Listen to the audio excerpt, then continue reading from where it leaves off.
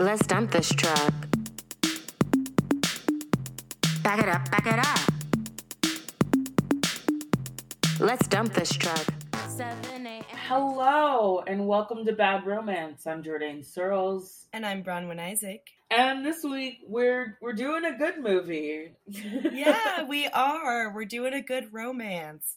You know, it's really hard to follow a month of J-Lo, so sometimes the best way to follow that is by doing a nice, fun 90s rom-com. And that rom-com is Double Happiness from 1994, directed by Mina Shum and made in Canada. It's a Canada film. It takes place in Canada. We love Canada. We love Canada. And, you know, as I was watching this, I was thinking we really haven't covered that many films that were made in Canada. The only one that I remembered off the top of my head was that one where there's like a himbo and a lot of land. Do you know the one I'm talking about? Oh, yeah, we did that one. But doesn't like Little Italy also take place in Canada? Oh, yeah, you're totally right. Okay. So we have at least 3 Canada movies off the top of our head. I'm sure a few more of the movies that we've covered took place there. But I was kind of surprised thinking to myself because, you know, Canada makes a lot of movies and we have covered a lot of movies. So it's funny that we've only really dipped our feet into the pool of Canada to a certain extent. But this is another dip. Well, like Canadian independent film, which is like a pet love of mine, because like I'm trying to learn as much as I can about it, but because their indie movies don't necessarily travel, you always kind of need to look a little deeper. You have to search, and then it's harder to know if it's actually going to fit for our podcast if we don't already have context for it, because like this one is technically good enough. It doesn't fit as Bad Romance, but it does fit in the general arc of the podcast. Like I was like looking, I don't even know how I pulled this one out. I was just like looking at movies and was like, oh, we haven't covered this. This looks really cute. It has young Sandra Oh. It's her first film role. And what a debut. She's so great in this. She's so good. She has such range. Like, it's clear that she came out of the gate with a lot of talent and a lot of skill. And, you know, as we all know, she has just continued to display that as she gets more opportunities. She's wonderful. She's an icon. She's perfect. I watched Sideways recently, which was made like almost exactly 10 years after this. And she is the best part of Sideways, far and away. Yeah, I mean, Sandra Oh just knows she has great screen presence and she knows how to make it look really natural. Like, she can command the screen in a way that still has a lot of subtlety. And I feel like, especially for this being her first film role and her first protagonist role, that's really impressive. Yeah, and her love interest, who's played by Callum Keith Rennie. This is basically his first movie. Like, he did like short films before this. So we've got 2 newbies, and they're so natural on screen together. They have really good chemistry.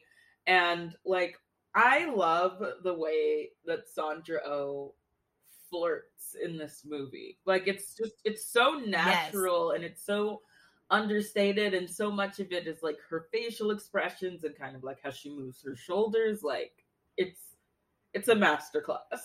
It really is, because, you know, this is something we talk about a lot on the podcast, is how many movies fail at this. They fail at what flirting actually is. Like, too many movies either make it people being antagonistic with no actual flirtation, and it's the whole, not even enemies to lovers, it's just like, these characters are mean to each other, but then they'll like each other.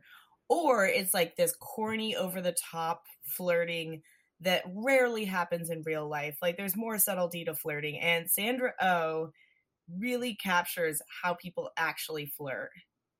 Like, she's got like the wink, but she's not showing all her cards. Yeah, she's so much of her journey in this film is internal.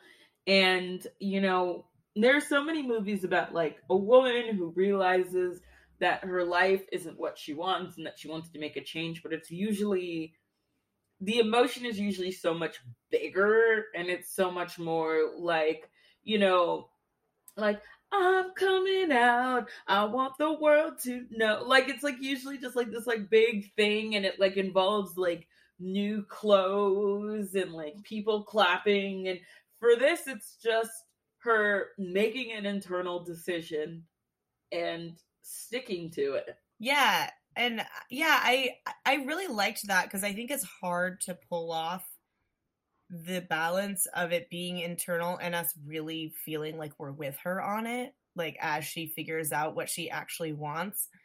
And I don't know if that lies more with the writing or the acting, but both of them are working for me when it comes to Sandra Oh really realizing the ways that she wants different things than her parents want for her. She wants different things than her parents would have imagined for her. How do her career goals fit in with the ideals of romance? And there's a lot going on there. Oh my god, and her career conflict is some of the most like interesting for me. It's like she's dealing with this two-pronged issue of having to do with stereotypical Asian roles and not being wanted for certain roles, like other kinds of Asianness being considered like more attractive and more interesting.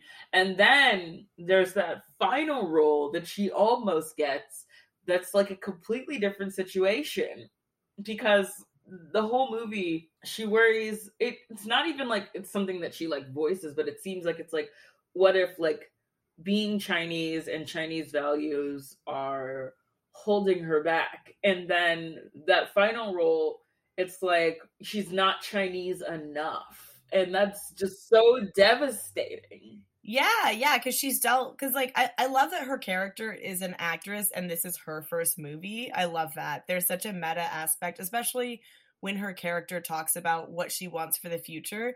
I felt so happy because I got to say, Sandra, you did it. You and the character did it. But yeah, in this movie, she's facing all of these stereotypes and just like a dearth of roles. And she'll go in and they'll be like, actually, I remember at one point, one of the casting directors said, actually, we were looking for someone who's Filipino. And it's like, they just wasted her time. Like, why did you bring her in then? And then the casting director who really likes her is like, you know what, you are really talented. I'm just going to be honest with you. There's not a lot of roles, but there's this director from Hong Kong who is coming here and she wants really well-trained Chinese actors. And Sandra's like, oh, perfect. And so it feels like this is finally going to be her opportunity.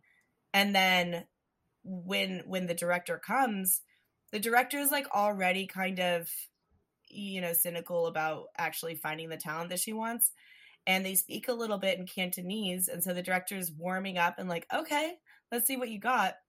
And then Sandra Oh finds out that the whole script is in Cantonese and like she speaks Cantonese, but not fluently and comfortably enough to do a whole job where it's all in Cantonese. And the casting director, who isn't Chinese, didn't tell her any of this, didn't warn her, and kind of assumed. So there's this double thing where like the casting director's like, okay, well, you're of Chinese descent, so obviously you'll be fine. Why would I need to tell you this?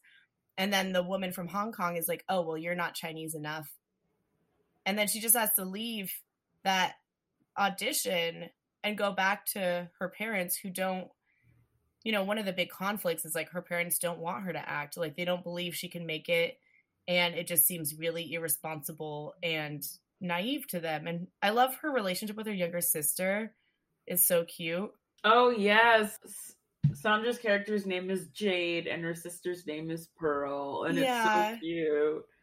Yeah, all the scenes with Jade and Pearl are so great because it's like it feels like a real sister relationship. It feels like they love each other. It really does. And like Pearl totally is rooting for her and will like ask quietly about, do you have more auditions? How did it go? And it's like Pearl understands that Jade isn't really getting support from anyone else about this. And so they have this like really sweet sister relationship. And of course they tease each other and everything. It's not like all saccharine, but it's obvious that they both are trying to navigate how they identify themselves in the world just as individuals, but then also with being first generation. And because Jade's character is older, she's obviously farther along, but they have so many interesting conversations where like that conversation where Pearl is asking her about dating Chinese guys. She's like, so are Chinese guys cool? And I mean, Sandra's like, yeah, because it's like, I mean, I think for her perspective, it's like she just hasn't met one that really like clicks for her, but she's still trying to be like optimistic for her sister. Yeah, exactly. It's cool because like Jade, you know, one of the things that happens is, of course, she connects with Mark, played by Callum Keith Rennie, and that's a whole thing too, because, you know, she's trying to act and then now she's seeing this white guy and she knows her parents aren't going to approve, and she's not at a point where she's like, I don't want to make my parents happy. She does, and that's the hardest thing for her, is like she wants to be able to explore her career options and dating options without feeling like she's betraying her family. And she doesn't have a thing against, like, she even goes on a date with a guy who, actually, I love that scene. We'll get to that scene. Oh my God, we have so much. Okay, so the basic setup is that Jade lives with her mom and dad and her little sister Pearl, and she's trying to be an actress, and she also, you know, has a job at like I don't know what kind of clothing store that is. Is that like a secondhand shop or? Yeah, it seems like a consignment shop, and it's like an aunt or kind of family friend who owns it and wants her to take over the business eventually. Yeah. And she's got a friend named Lisa who is, you know, kind of like the friend that's trying to get her to rebel a little bit more. And she wants to just like go out with whoever she wants and do whatever she wants. And Jade kind of plays with the idea of living that kind of life too. But her family is it's interesting because it's not like the stereotypical rigid family. It's kind of like all of these women in the house are really, really sensitive to the needs of the dad, and he needs to feel like he's in control. He needs to feel like he is the master of the house. He needs to feel like he is successful. He's constantly looking at the penny stocks. He's waiting for their luck to change, and it's almost like the reality is that he's too fragile to deal with change, and so they have to kind of like stay still for him. Yeah, I think that's totally correct. Because Jade's mom, I love her. She's great. She wants her kids to be happy, and it's very clear that is, at the end of the day, that is her biggest priority. So even though she doesn't overtly support Jade trying to act, and she does say disparaging things, it's very clear that a lot of that is because she's trying to keep peace with the dad, and she'll kind of like secretly be like, okay, Jade, you can go out on a date, you know, but you have to be back by this time. Like she's trying to find her mom, much like Jade is trying to find a way to be herself and keep her family happy. Her mom is trying to find a way for her kids to still be able to be themselves without like breaking up the family ideals. And I think you're totally right about the dad, because in one conversation, the mom is just like, I've lived with your dad for decades and he has never changed. Because Jade is like, well, maybe somebody needs to ask him to change. And the mom's just like, all right, good luck. She's like, okay, hon. Yeah. So they don't want her to act. They obviously don't really want her to be with anyone white. And she sneaks out with her friend, and they both tell their parents that they're like staying over at each other's houses, like a high school, middle school thing. And they say, I love the little detail. It's like, oh, we're watching Doris Day videos. Yeah. I love the idea of a sleepover where you're watching Doris Day videos. Like, that's so adorable. So they go to a club. Lisa gets in easily, and then Sandra, they're just like, oh, it's at capacity. Jade, the bouncer's like, it's at capacity, and so she has to stand outside. And Mark also can't get in, and so they're standing outside. I couldn't figure out for the life of me why she didn't get in. I wonder, like, because I kept on making me think, is there some kind of like racism nuance that I'm not getting? So I was just like looking at her friend and looking at her, and it's that, is she too I don't know. You know, I mean, her friend is dating a white guy who plays guitar. So I assumed that her friend got in because her boyfriend, like, was on the list. That was kind of the assumption I made. I still didn't understand why Jade didn't get in, especially because it's not like her fashion didn't fit in. Like, she's like wearing the leather jacket. She's dressed for a club in the early 90s. You know, there's no like fish out of water kind of implication there. So unless they are just specifically racist and they're like, well, this other friend can come in because she's obviously dating this white guy that we all know. But the movie doesn't really make it clear. It kind of just makes it like, oh, you're not plugged in enough. Yeah, I really couldn't figure it out. Like, was it just like him like evaluating how she looked? Because like Mark doesn't get in either. It's like with the bouncer just like, these are some dorks over here. Like I don't Right? I really but like I mean I guess like her dress, but the leather jacket is over it. Like the leather jacket like pulls the entire look together. I don't get it. I don't know. And she's That was bad confidently taste. sporting a haircut that's very much like on point fashion wise. I think that element of that scene would have made a lot more sense if there was a line of people who didn't get in and it was just like, okay, this is actually at capacity. But it feels a little more confusing because it's just Jade and Mark. And then there's like the two like door guys are just kind of talking to each other. So it's like, okay, just these two people can't come in, but everyone else can fit. Really? Like I feel like it's really like a nerd alert situation. Like maybe I don't know. Well, and it's funny because then they clearly want to make Mark like he's supposed to be insecure, which I believe his character could be insecure, but like he's supposed to be really dorky, but he's like super hot. Yeah, I'm not saying you can't be dorky and hot, but the way he's dorky, I'm like, girls have liked you. Come on. yeah, I don't know. Like I feel like it's like maybe just like a kind of maybe that kind of attractiveness hadn't caught on. We also like don't know really what was cool in Canada. Like when I watch a movie set in Canada from the 90s, I'm just like I don't know like where culturally we're at here. So I don't know what's supposed to be.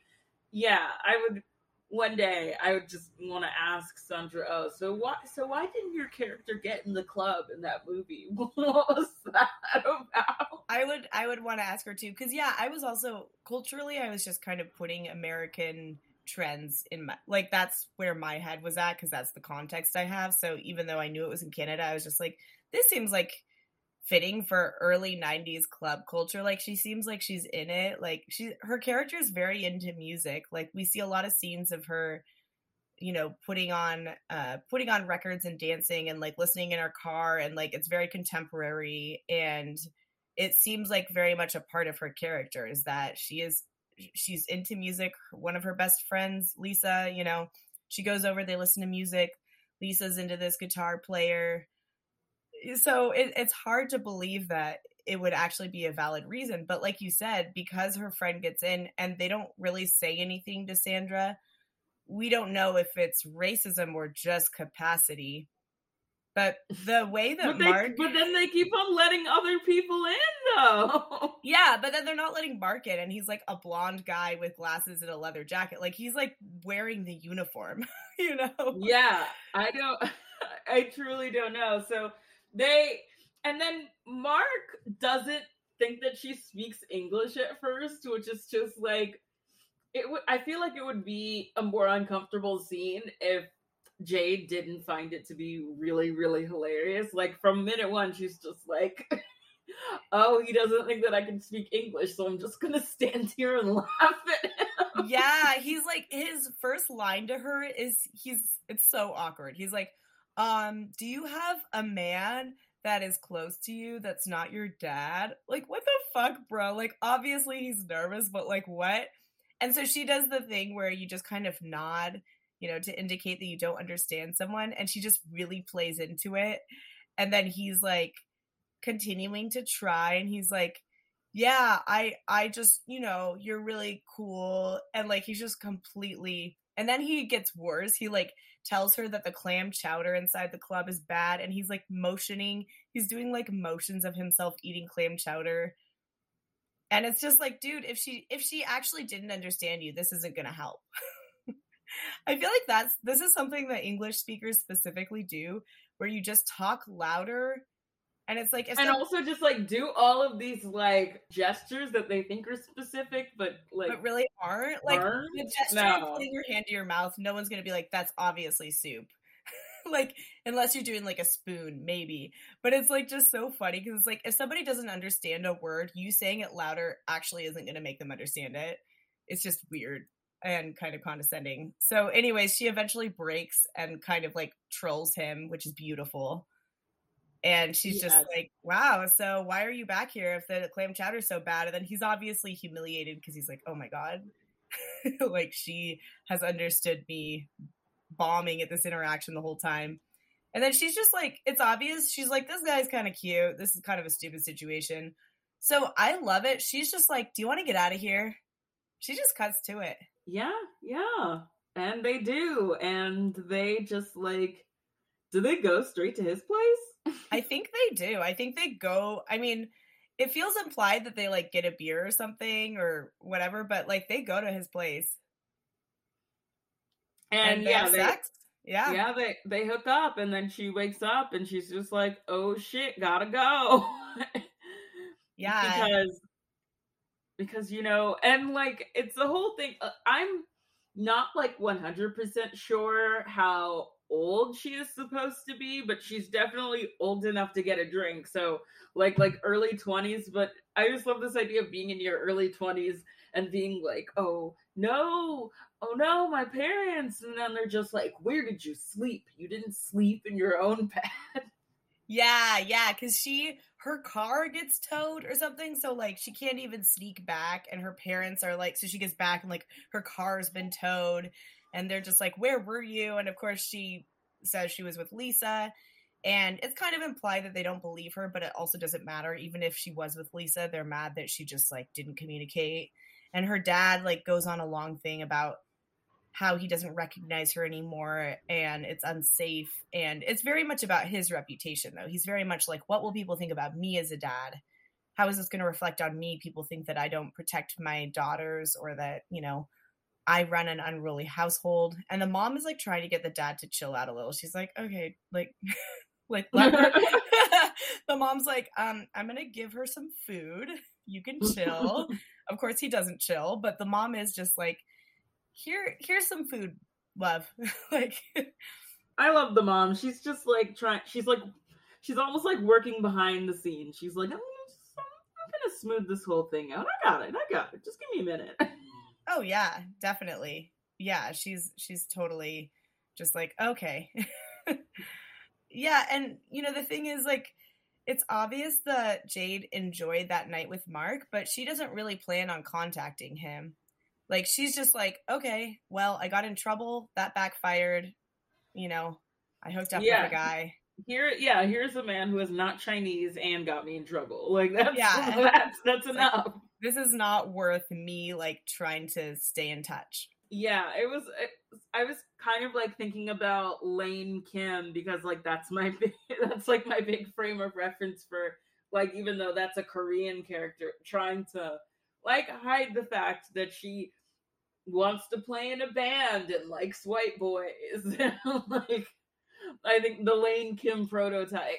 Yeah, no, definitely. And it's also funny because Jade doesn't really tell Lisa about Mark because she has roasted Lisa for dating a white guy. So, but she roasted Lisa for dating a white guy because, like, at his apartment, he has all these random decorations that are, like, vaguely, it's like Kmart decorations that are vaguely Asian but aren't actually linked to any specific country or... So, when they're at the apartment, Jade is roasting Lisa because she's like, this guy's obviously fetishy. Like, he's got, like, all these lantern lamps and everything, and like he only has sake. Like, he's like mix and matching all these different like decorations that are vaguely supposed to be Asian or foods. And so yeah, Jade is kind of just like, you know, this dude is like fetishy, and Lisa's like, who cares? Like Lisa's just trying to get it in. Yeah, Lisa's like, he's hot, it's my life, whatever. So then when Jade does have this moment with Mark, she's like, she doesn't want to tell Lisa because she doesn't want Lisa to be like, I told you so, like, who cares? Like, look at you, hypocrite. So that's like a funny thing too, because Lisa's like, yeah, how was your night? What did you do? And Jade's very cagey about it. Yeah, and she's got like these auditions. At some point, there's an audition where she just does it in her normal voice, and then they're like, do you want to do an accent? And then I think she does like a French accent or something, and they just like give her a look like, girl, what? I love that. She does so many accents in this movie. Like, she does a French accent. She does like what sounds like it's supposed to be an American Southern accent. And then in this audition where they're being racist, she does do a Chinese accent, but like she wants to let them know like how bullshit it is, and I love that. And she's good at these accents. Yeah, no, she's fantastic. She's so talented. Like, there are these parts in the movie where there's like these little confessional moments. It's not like a mockumentary or something, but it's just like every once in a while a character will be in a room, look directly at the camera, and like tell a story. And like her parents will tell stories and her sister will, but she'll just like do full little like acting scenes for us, and it's so good. It's so good. Like, she's completely flexing, but it completely works, and I love it so much. So then there's like this plot where their dad has an old friend who's coming to visit them, and it's like his friend from Hong Kong, and of course the dad has kind of lied about their lives, and you know, is like said that he's more successful than he is, and he's basically like to the daughters, it's like, hey, Pearl and Jade, don't tell my friend about like your actual interests. Like, don't talk about acting, you know, you need to brush up on your Cantonese, you need to like that's his brother, right? I thought that was a friend that they called uncle. Oh, but I could be wrong. I mean, maybe. Yeah, it could have just been a friend, and it was just like they kind of like had like the friend just kind of, what if the dad chilled out? That was kind of like his whole demeanor. Oh, yeah. Like they were like mirrors of each other. Yeah, I loved that character because he was so like, yeah, I mean, I'm fine. Like the dad, like, it's like the dad is so worried about what everyone thinks, and everyone else is like, we just like to live. Like, it's fine. Yeah, I mean, he's so into like wanting to appear successful, and he's so intense about it, and I almost feel like it's kind of like a comedic irony kind of situation. Like, as long as he's intense about it, there's no way it's going to happen. Yeah, exactly. So like the family friend, potentially actual uncle figure comes to visit. And that adds this whole other layer of pressure as Jade is figuring out what she wants. Because, like, she gets the rejection from that big audition with the director from Hong Kong. She gets that rejection. And that's, like, the last audition she has on her plate, where she doesn't really know if she's going to get another audition for a long time. And she's supposed to kind of present a different version of herself.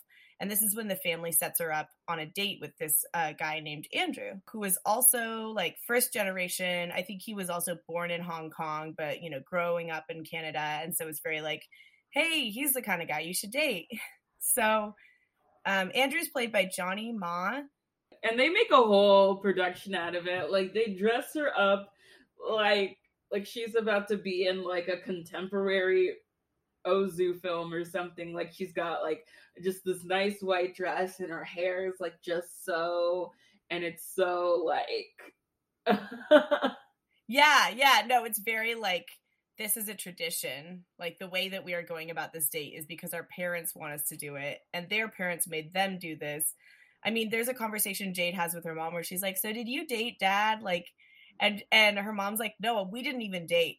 She's like, we didn't even have that option. So her mom's kind of like, this is actually really progressive of us to let you go on a date with him.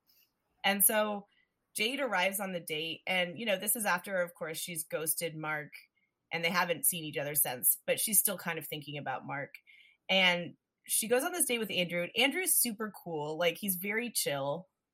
and they're having a good time. And then there's a point where Jade is just like, hey, I got to be honest with you. My parents put me up to this, and I'm really sorry if that hurts your feelings. I just don't want to like give you the wrong idea. And then he kind of laughs and he's like, yeah, my parents put me up to it too. And then it's like they immediately bond and become friends.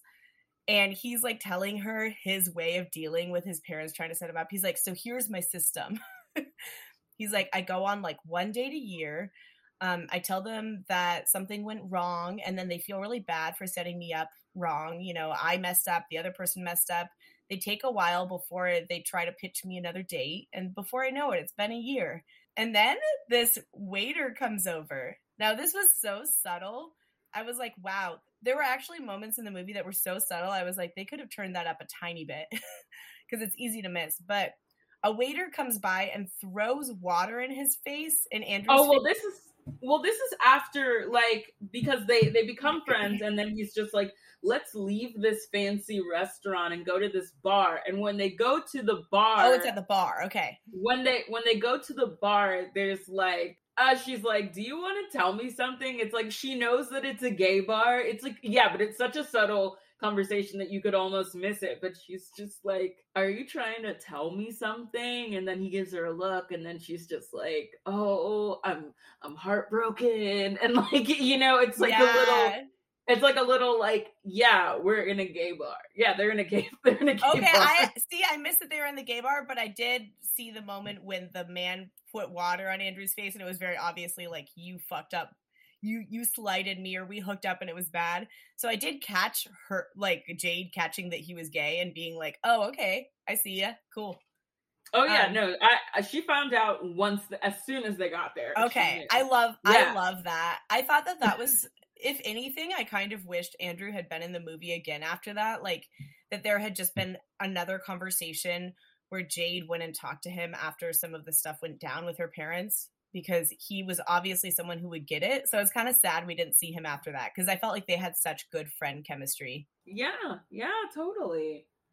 They go on that date, and I love the way that Jade tells her parents that the date didn't go well, and she tells her mom, she's like, he didn't pay for me. And then the mom, I love it, the mom's like, what a horrible person. He's awful. She's like, how dare he not pay for you? And she was just like, oh, Mom, when the bill came, he said that he forgot his wallet. And the horror.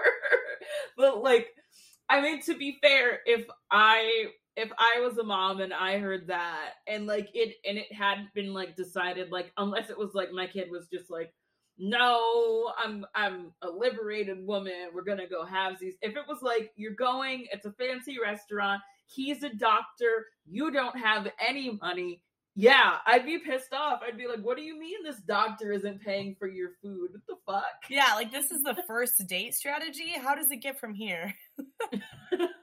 Yeah, I loved that. I thought that was so funny. And then, like, Mark does get a hold of Jade. And, like, I don't know. I think he, like, finds her number. And he's just like, hey, can we meet up? And so they meet up. And he's just like, yeah, I didn't expect for us to, like, go to fancy dinner. But, like, you just left. Like, you didn't. Like, he's like, I had to try to find you. And like, he's like, I know that you're, like, out of my league. But dang. And you know, Jade doesn't really tell him why, but I think he knows. I think it's implied. It's heavily implied. And she's just kind of like, I'm sorry, like, I can't do this, but can I buy you some ice cream? So they have ice cream, which is very cute. But then, like, after she's already said, I don't know if I can do this, it's clear, like, okay, they're hanging out again. Like, they got the ice cream. They're going to see each other again. Because at the end of the ice cream, he's like, all right, well, if you decide you want to call me, my number is 555 Mark. Which, wow, amazing. 555 Mark. You know, I wonder how much he understands it, because so much of, like, their stuff is unspoken. Yeah.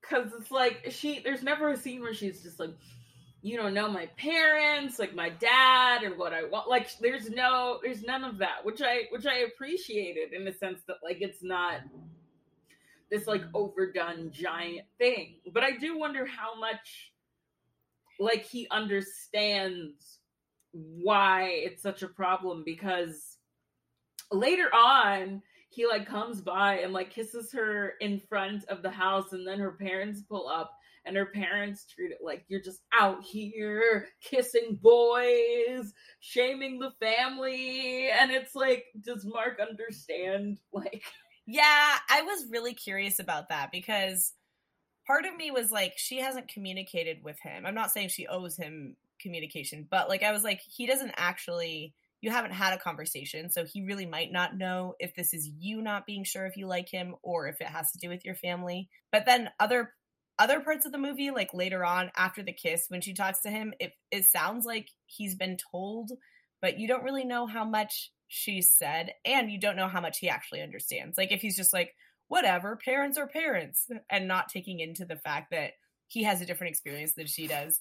Yeah, I think that is actually one area I feel like the film could improve, is just clarifying that a little bit. Like, they don't have to take away the subtlety, but just like, did they actually have a conversation where she said, my parents don't want me to date a white guy, and I'm already on thin ice with acting, and I don't know if it's worth it, and I don't know you that well? Because we don't see that happen. And if they do, like, does he actually try to listen to her, or is he just kind of like, but I like you? Yeah, this whole thing is like, it's just like, look at me, I'm cute, look at my hair, I'm a little neurotic, don't you love it? And I'm sitting here being like, unfortunately, yes, I do. I know, unfortunately it works. Like, there's one scene where he like brings her flowers or something, and he's like, I don't know what he's trying to be supportive about, he's just being supportive, and she's like, you're obnoxiously sweet. And I'm like, that's true, he is. We also didn't mention the fact that she has a brother, Winston, which I guess is her older brother, or maybe a little bit older, I'm not sure, who has been disowned by the family. And so that's kind of like looming over her the whole time, because it's like, they don't talk to Winston, they don't see Winston, and it's because he decided to live a life that their dad didn't approve of. And we never see Winston in the movie. He's just kind of like a shadow. There is a scene where the mom calls and his girlfriend picks up, and she's like, I don't understand Chinese, speak English. And then the mom was like freaking out, and it's just like, he's with a white girl, he's living with a, which I don't think that she was. She was Asian. I would, like, the movie doesn't tell, like, I assumed Chinese, but she, like, you know, not from China, but, like, she was very, like, reactive. Like, she recognized the Cantonese and was like, I'm not doing that. Like, I don't speak that. So I felt like there was, again, this is another place where there wasn't, like, clarification, but I kind of thought maybe Winston just found another person who is trying to not deal with their parents' expectations, because it felt reactionary. Like, the way that she was like, don't, like, speak English, felt like she was like, I'm not doing this with you. Yeah, that's what I felt too. And obviously, because she didn't have, like, the mom assumes she's white, because, you know, yes, that's also something a white person would do. Oh yeah, absolutely. Yeah. Oh man, yeah, it was so funny, because it was just like, it wasn't a white girl, but like, it's like, she just couldn't fathom the nuances in terms of language is so interesting. I loved all the Cantonese. Oh, definitely. I loved that too. And yeah, that scene, I wish we could have seen Winston. I understand that Winston was kind of more like this looming threat versus an actual character. Like, he was like, you know, you don't want to become Winston because you won't be connected to the family. But it would have helped to at least see him, even if we didn't hear him. Just seeing him walk into the frame at the end of that shot when his girlfriend, we presume, again, we don't know, it gets off the phone with his mom and is like, speak English. You know, like, even just showing her, like, turn to him and be like, your mom called again. Yeah, I would love to know, like, what, I kept on trying to imagine what Winston looks like. Like, what if he has just, like, really long hair and he wears like open button shirts? I love that. I hope so. I love that.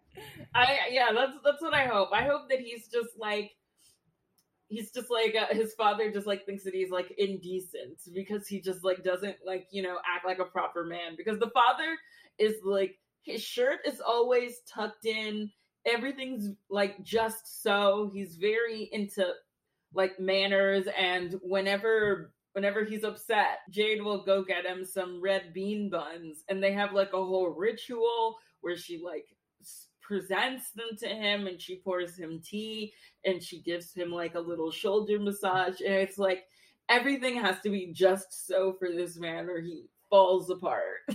Yeah, like I feel like he's like always on the edge of having a fever or something, and everyone's like, let's make sure the temperature is correct so dad doesn't fall ill.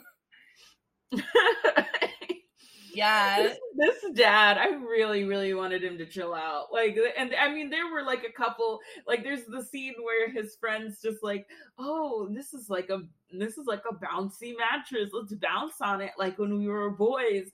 And then like he like succumbs and does like a little bounce, and then Jade shows up, and then he immediately gets up. Like he's just like one bounce only. He's like, this is already too much bounce. Yeah. After the kiss, you know, Jade meets up with Mark and is just like, you don't understand. Like, I can't hurt them. And he's like, but you can hurt me. Which, oof. And it's like, he said it and it's true. Yeah. Like, I was like, yeah, this is a scene where both characters have very valid points of view. Like, he's right. Yeah. It's not fair to him for it to be like, well, obviously your feelings will get hurt, but also, yeah, she's known her family far longer than you. So, you know, it just sucks. Like, there's no good guy, bad guy. It just sucks. And they walk away from each other. And so, you know, you think, okay, is she going to go back and do what her family wants? But then she goes back to her family and she's like, I need to move out. I got to do my life. I got to, you know, and she doesn't even say anything about acting, but it's obviously implied. Like, if she lives in her own space, she can pursue that. She can date who she wants. She can build her own room. You know, she can have a room of her own. So that does not go over well. A room of one's own. Yeah. Her dad is like furious. Her mom is sad. Her sister's kind of like not surprised, but also like, dang, I'm going to miss you. And Jade is like, she's not moving to another city. That was the interesting thing, is she's like, I still want to see y'all. But the mom does like pull her aside and is like, you know, basically just like, I love you. You know, this changes things, but also like doesn't change that I love you. But the dad makes it very clear that this is a betrayal because he asks for her key. And he's like, you're not going to need it. And she's like, but you know, I would visit. And he's like, no, you're not part of this family in that way. So there is a bit where it feels like she has become Winston now. You know, she has faced that. It's not the same, but it's very much like, well, unfortunately, this is what I have to do. Yeah. And the closing shot is like her closing curtains at like putting up curtains at her new place, which I thought was a really lovely closing shot. Yeah, putting up taking down the, you know, the kind of just like regular curtains and putting up like curtains that are like her personality. And she's on the phone and like Mark is coming. Yeah. And so it's like her future is bright, but there's still just like unsure like how the family situation is going to pan out. It's I think from what I can like glean like culturally, I think it's like the parents wanted her to stay there until she got married. So it's like you're being transferred from one household to the next, one patriarch to the next. And by moving out, she's skipping that. Yeah. She's not doing that. Yeah, absolutely. And I like that it doesn't, the tone, it's not like, yeah, happy ending, everything's great, fuck you, mom and dad.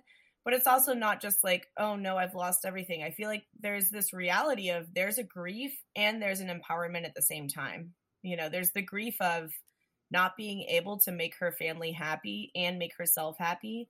And like the ways that she cannot control how her family's going to react. She cannot you know, you can't force someone to actually interpret your actions in the way that they mean to you.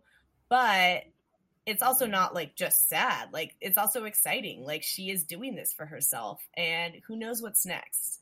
I mean, it's extra meta, of course, because Sandra Oh is playing an actress and this is her first movie. And so, you know, like, it's not that I think she's playing herself, but it's hard with some of the monologues where she talks about wanting to be an actress and wanting this certain life. It is very fun to think about Sandra Oh, the actual person, fulfilling that. Like, we know, we're in the future now, that Sandra Oh fulfilled that.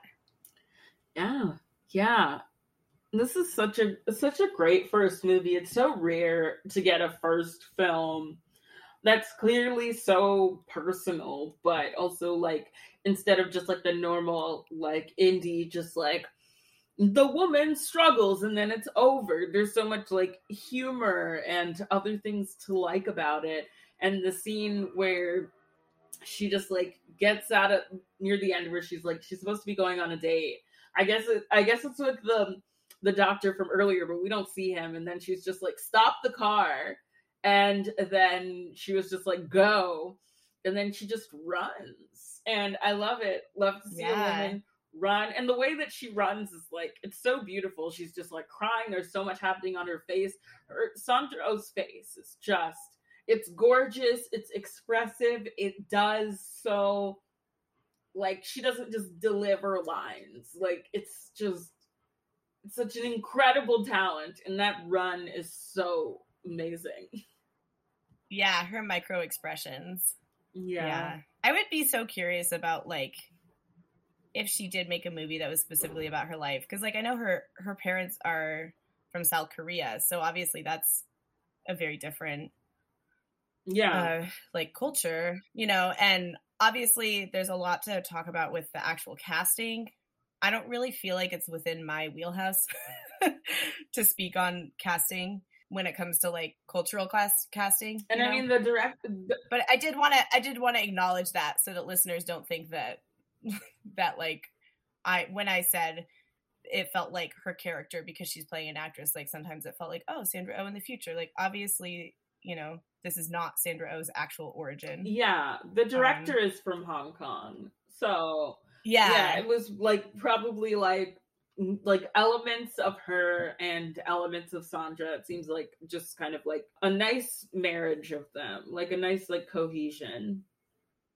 Yeah, I love that. I always want to like ask people, okay, which part of this plot was the script writer or the director or the actor? Because you know that on so many sets, people have these conversations and they kind of meld elements of their experiences.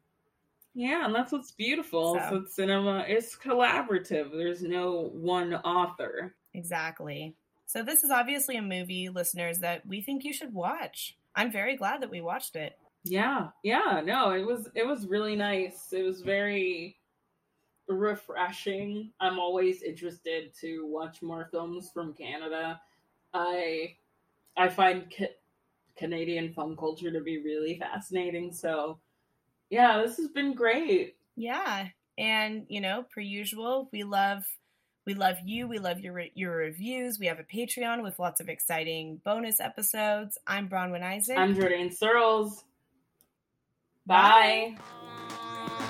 Yeah. Back it up. Let's dump this truck.